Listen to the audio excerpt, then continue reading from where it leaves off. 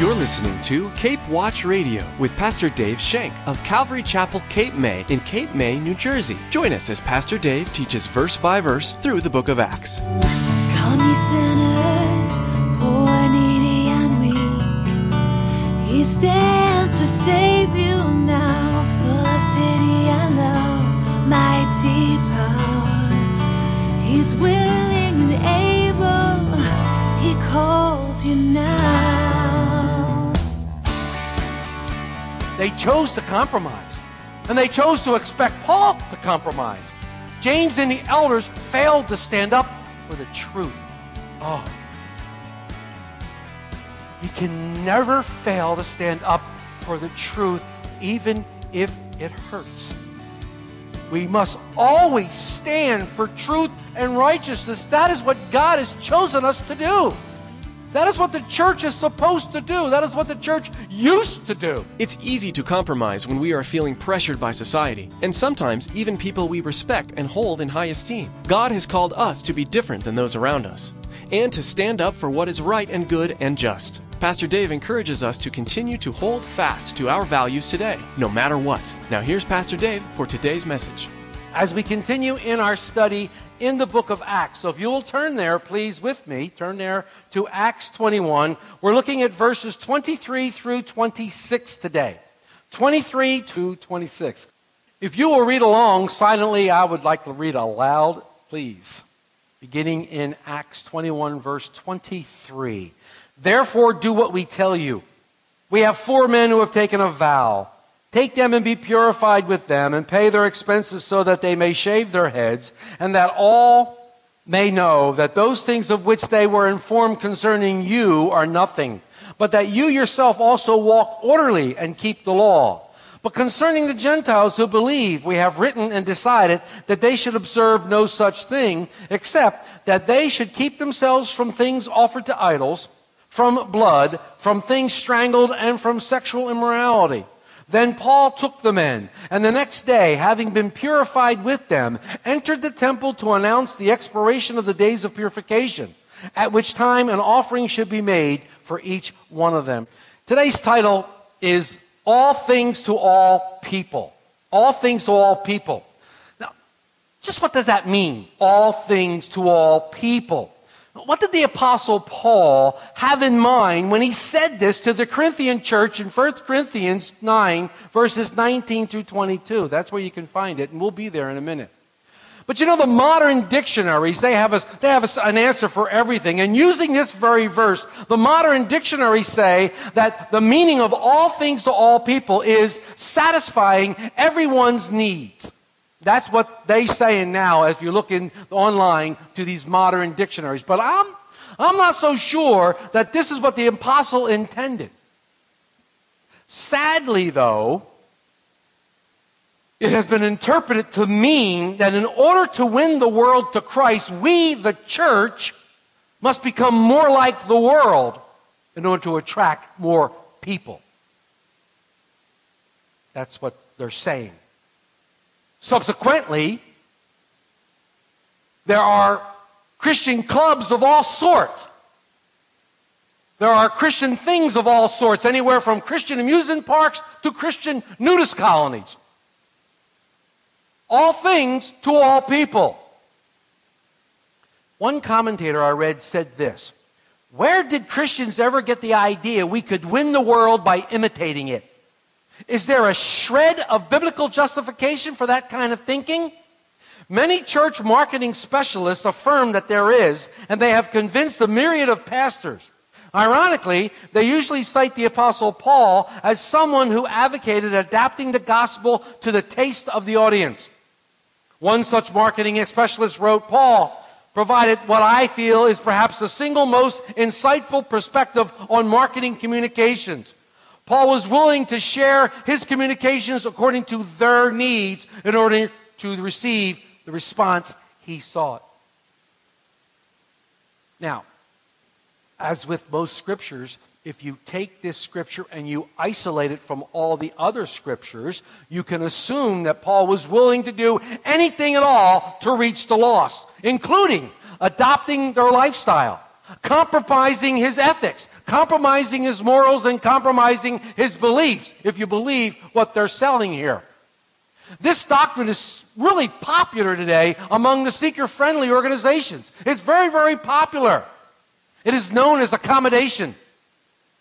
And if we use this logic, if we use the logic that's being said here, think about this, then I can't really witness to a drug addict until I become one. If you use this logic, then I really can't witness to a drunk until I drink alcohol and become one. Well, that's not what Paul intended at all. That is so far from what Paul had intended. So far, far away. Please. In fact, one commentator said this, let those who plead for the system of accommodation on the example of Paul attend to the end Paul had in view and the manner in which he pursued that end. It was not to get money. It was not to get influence. It was not to get honor, but to save souls. It was not to get ease, but increase labor. It was not to save his own life, but rather to have his life be a sacrifice for others. Wiersbe said this, it's unfortunate that this phrase, all things to all men, has been used and abused by the world and made to mean what Paul did not intend for it to mean.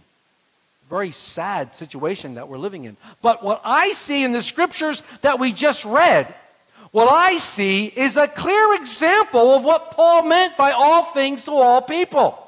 It's a clear example of what he was talking about to the church in Corinthian. And let's read right now 1 Corinthians 9, 19 to 22. For though I am free from all men, I have made myself a servant to all, that I might win the more. And to the Jews I became a Jew, that I might win the Jews. To those under the law, as under the law, that I might win those who are under the law. To those who are without the law, as without, not being without the law towards God, but under the law towards Christ, that I might win those who are without the law. To the weak I became as weak, that I might win the weak. I have become all things to all men, that I might by all means save some. Now this I do for the gospel's sake, that I may be partaker of it with you. Unquote.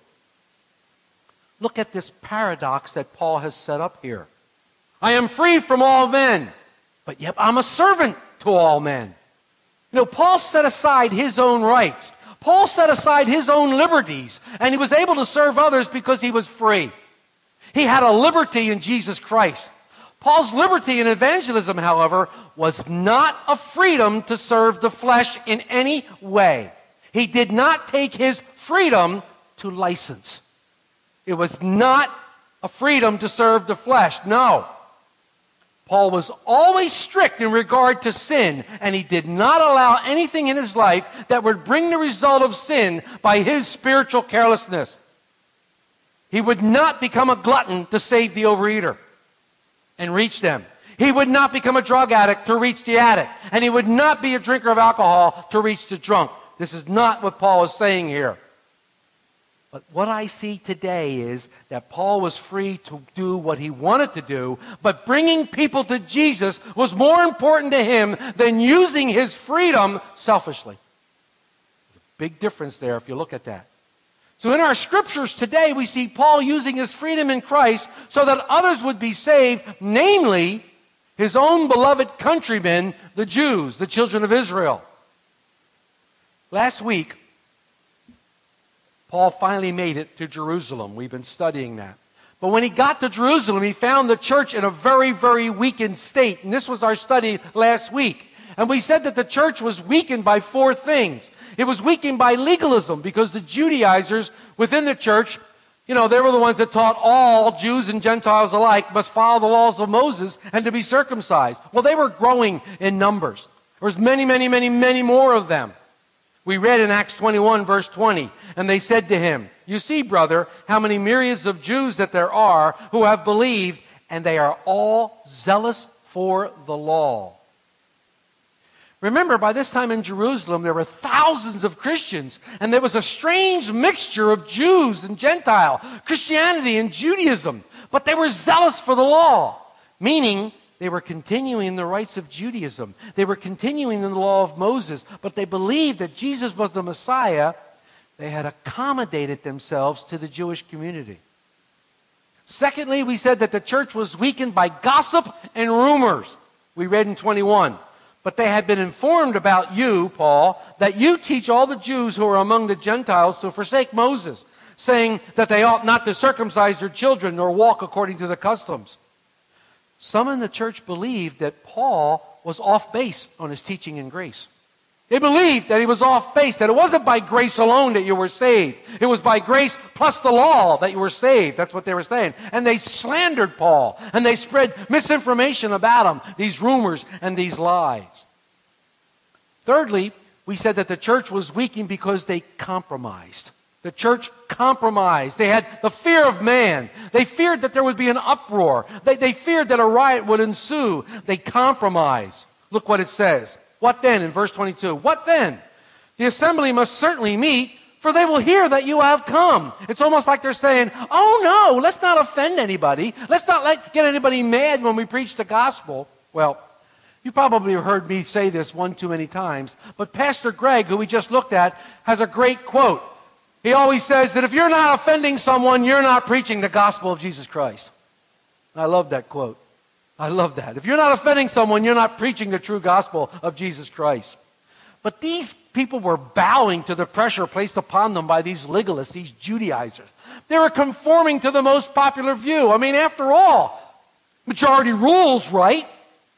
And if the majority thinks that way, it's got to be right, correct? Isn't that the way the world views today? I mean, what's wrong with homosexual marriage? Everybody believes in it. Everybody's voting for it, so it's got to be right. See, that's how the majority thinks, and they force it down our throats. That's what was happening here in Jerusalem.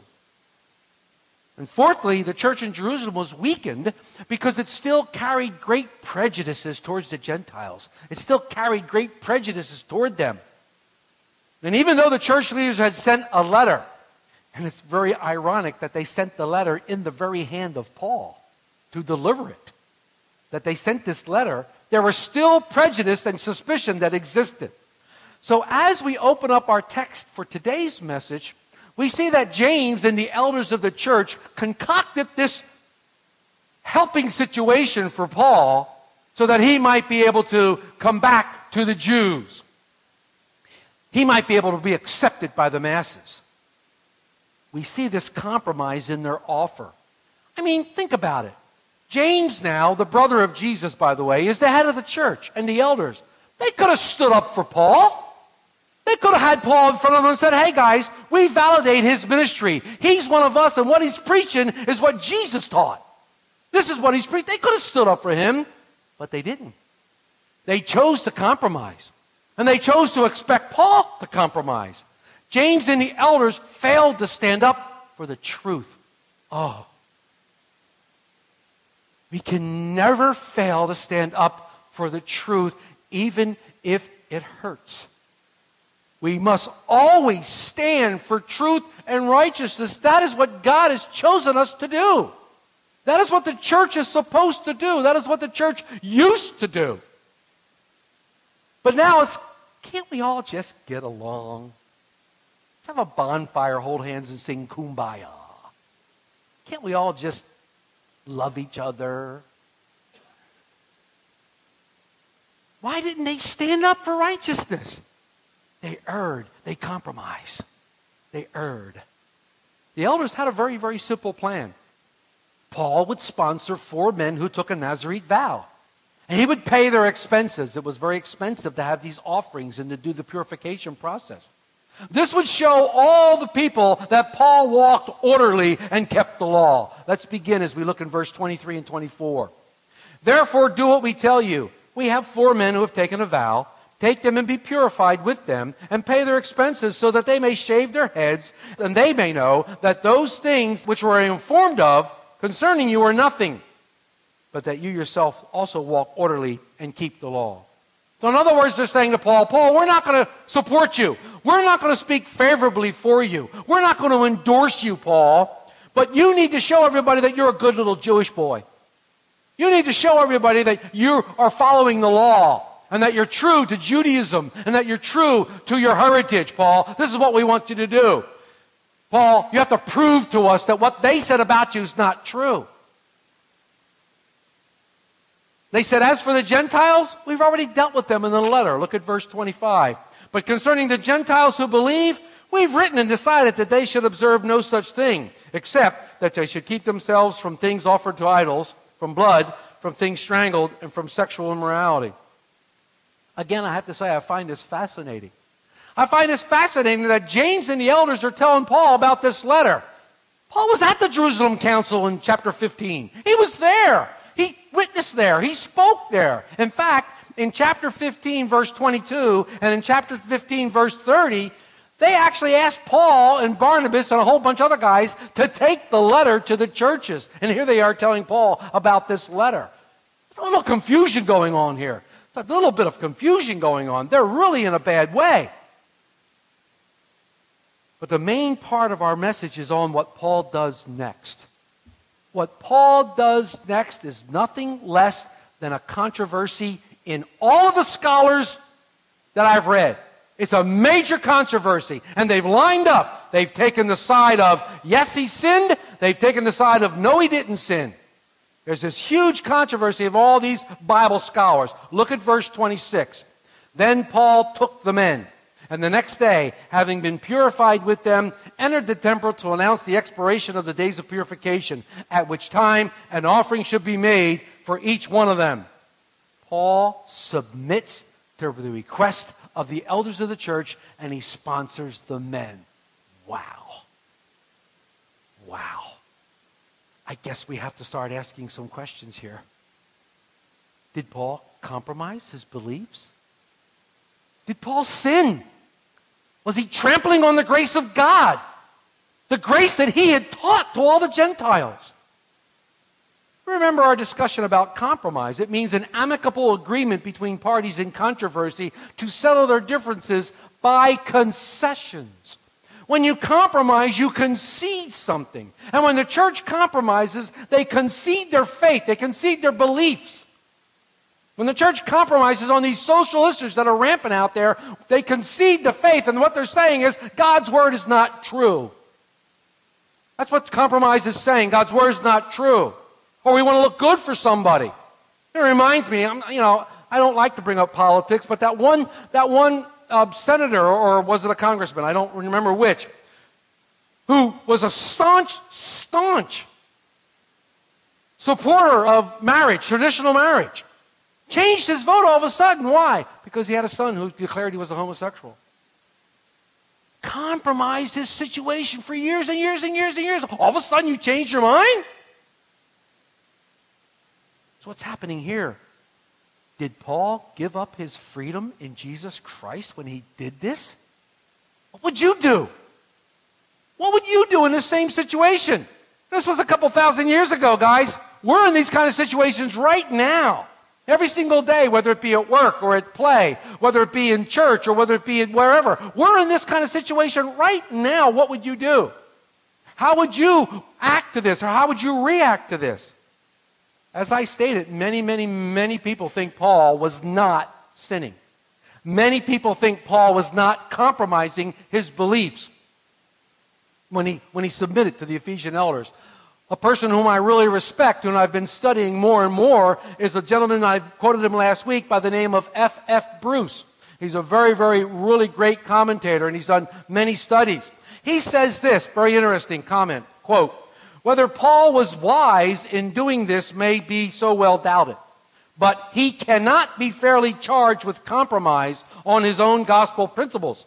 On the contrary, he was acting in strict accordance with his own stated policy as represented in 1 Corinthians 9, 19 through 22. Paul was acting on those beliefs.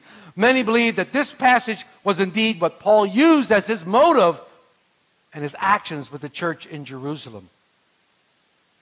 But, on the same hand, there are others who use Paul's letters to the Galatian church and Paul's letters to the Roman, saying that he is making a mockery of grace.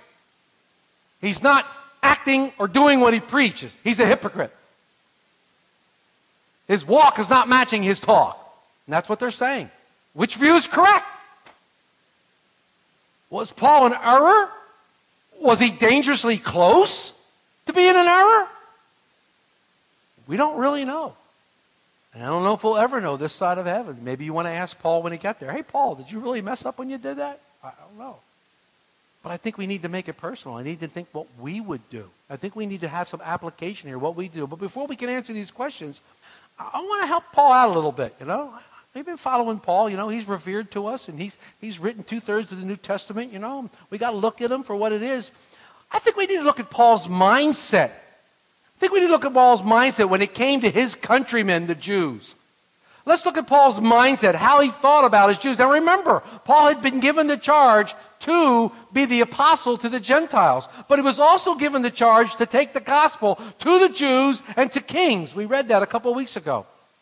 He was given that charge to do that. He had huge success with the Gentiles. Huge success with the Gentiles. Many, many were coming to salvation through Jesus Christ by faith and faith alone. He had all kinds of success. We've read about it in the last 15 chapters of the book of Acts. We've had such a great time reading. He didn't have a lot of luck with the Jews. He didn't have a lot of luck with the Jews. In fact, everywhere he went, they liked him so much, they wanted to kill him. No, he didn't have a real good running record with the Jews. You know, it wasn't really one of his best times. But he was a Jew, born of the tribe of Benjamin, a Hebrew, a Pharisee of the Pharisees, of the law blameless. You already know his entire resume in Philippians 3. Paul loved his countrymen, and Paul would want his countrymen to come in. Look what he says in Romans 9, verses 1 through 5. You've got to read that to understand Paul's mindset on how he acts towards his Jews, his friends, his neighbors. Romans 9, verse 1 through 5, I tell the truth in Christ. I'm not lying. My conscience always bearing witness in the Holy Spirit that I have great sorrow and continual grief in my heart. For I wish that I myself were accursed from Christ for my brethren, my countrymen according to the flesh, who are Israelites, to whom pertain the adoption, the glory, the covenants, the giving of the law, the service of God, the promises, of whom are the fathers, and from whom, according to the flesh, Christ came, who was over all, the eternally blessed God. Amen. Wow. You get some heartfelt feeling there of how he felt about his Jews. He says, I wish I would be accursed. I could be accursed for my brethren. Wow, this is such an extreme, bold statement. I don't know if I could honestly do this. I don't know if I could honestly say that, but yet Paul affirmed it was true. He said, this is true. In Paul's case, his conscience bears witness by the Holy Spirit that he received this. You can hear the heaviness in Paul's heart. What a heart Paul had. This great burden for his brothers, the Jewish people. If it were possible, he says, I want to be accursed. If it was possible, I'd give up my salvation that they might have everlasting life. I want that heart. I want that heart for my kids. I want that heart for my kids. I want that heart for your families. I want that heart for your kids. I want that heart that Paul had. There's much more Pastor Dave would like to share with you, but we've run out of time for today. This has been another edition of Cape Watch Radio, the radio ministry of Pastor Dave Shank of Calvary Chapel, Cape May in Cape May, New Jersey. Pastor Dave will continue teaching verse by verse through the book of Acts next time. You can order today's message for free by emailing us at info@capewatchradio.com. Sometimes it's just easier to call. Our phone number is 609-884-5821. We'll be happy to help you. Again, that number to call is 609-884-5821. You can learn more about Cape Watch Radio, Calvary Chapel, Cape May, and Pastor Dave at our website, www.capewatchradio.com. All of Pastor Dave's messages through the Bible are available to listen to or download for free at capewatchradio.com.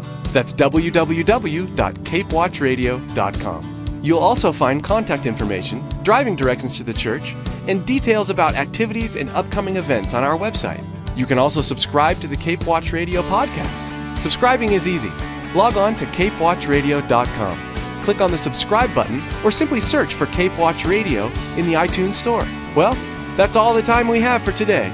From all of the production team here at Cape Watch Radio, we want to say thank you for tuning in, and please make plans to join us again for the next edition of Cape Watch Radio.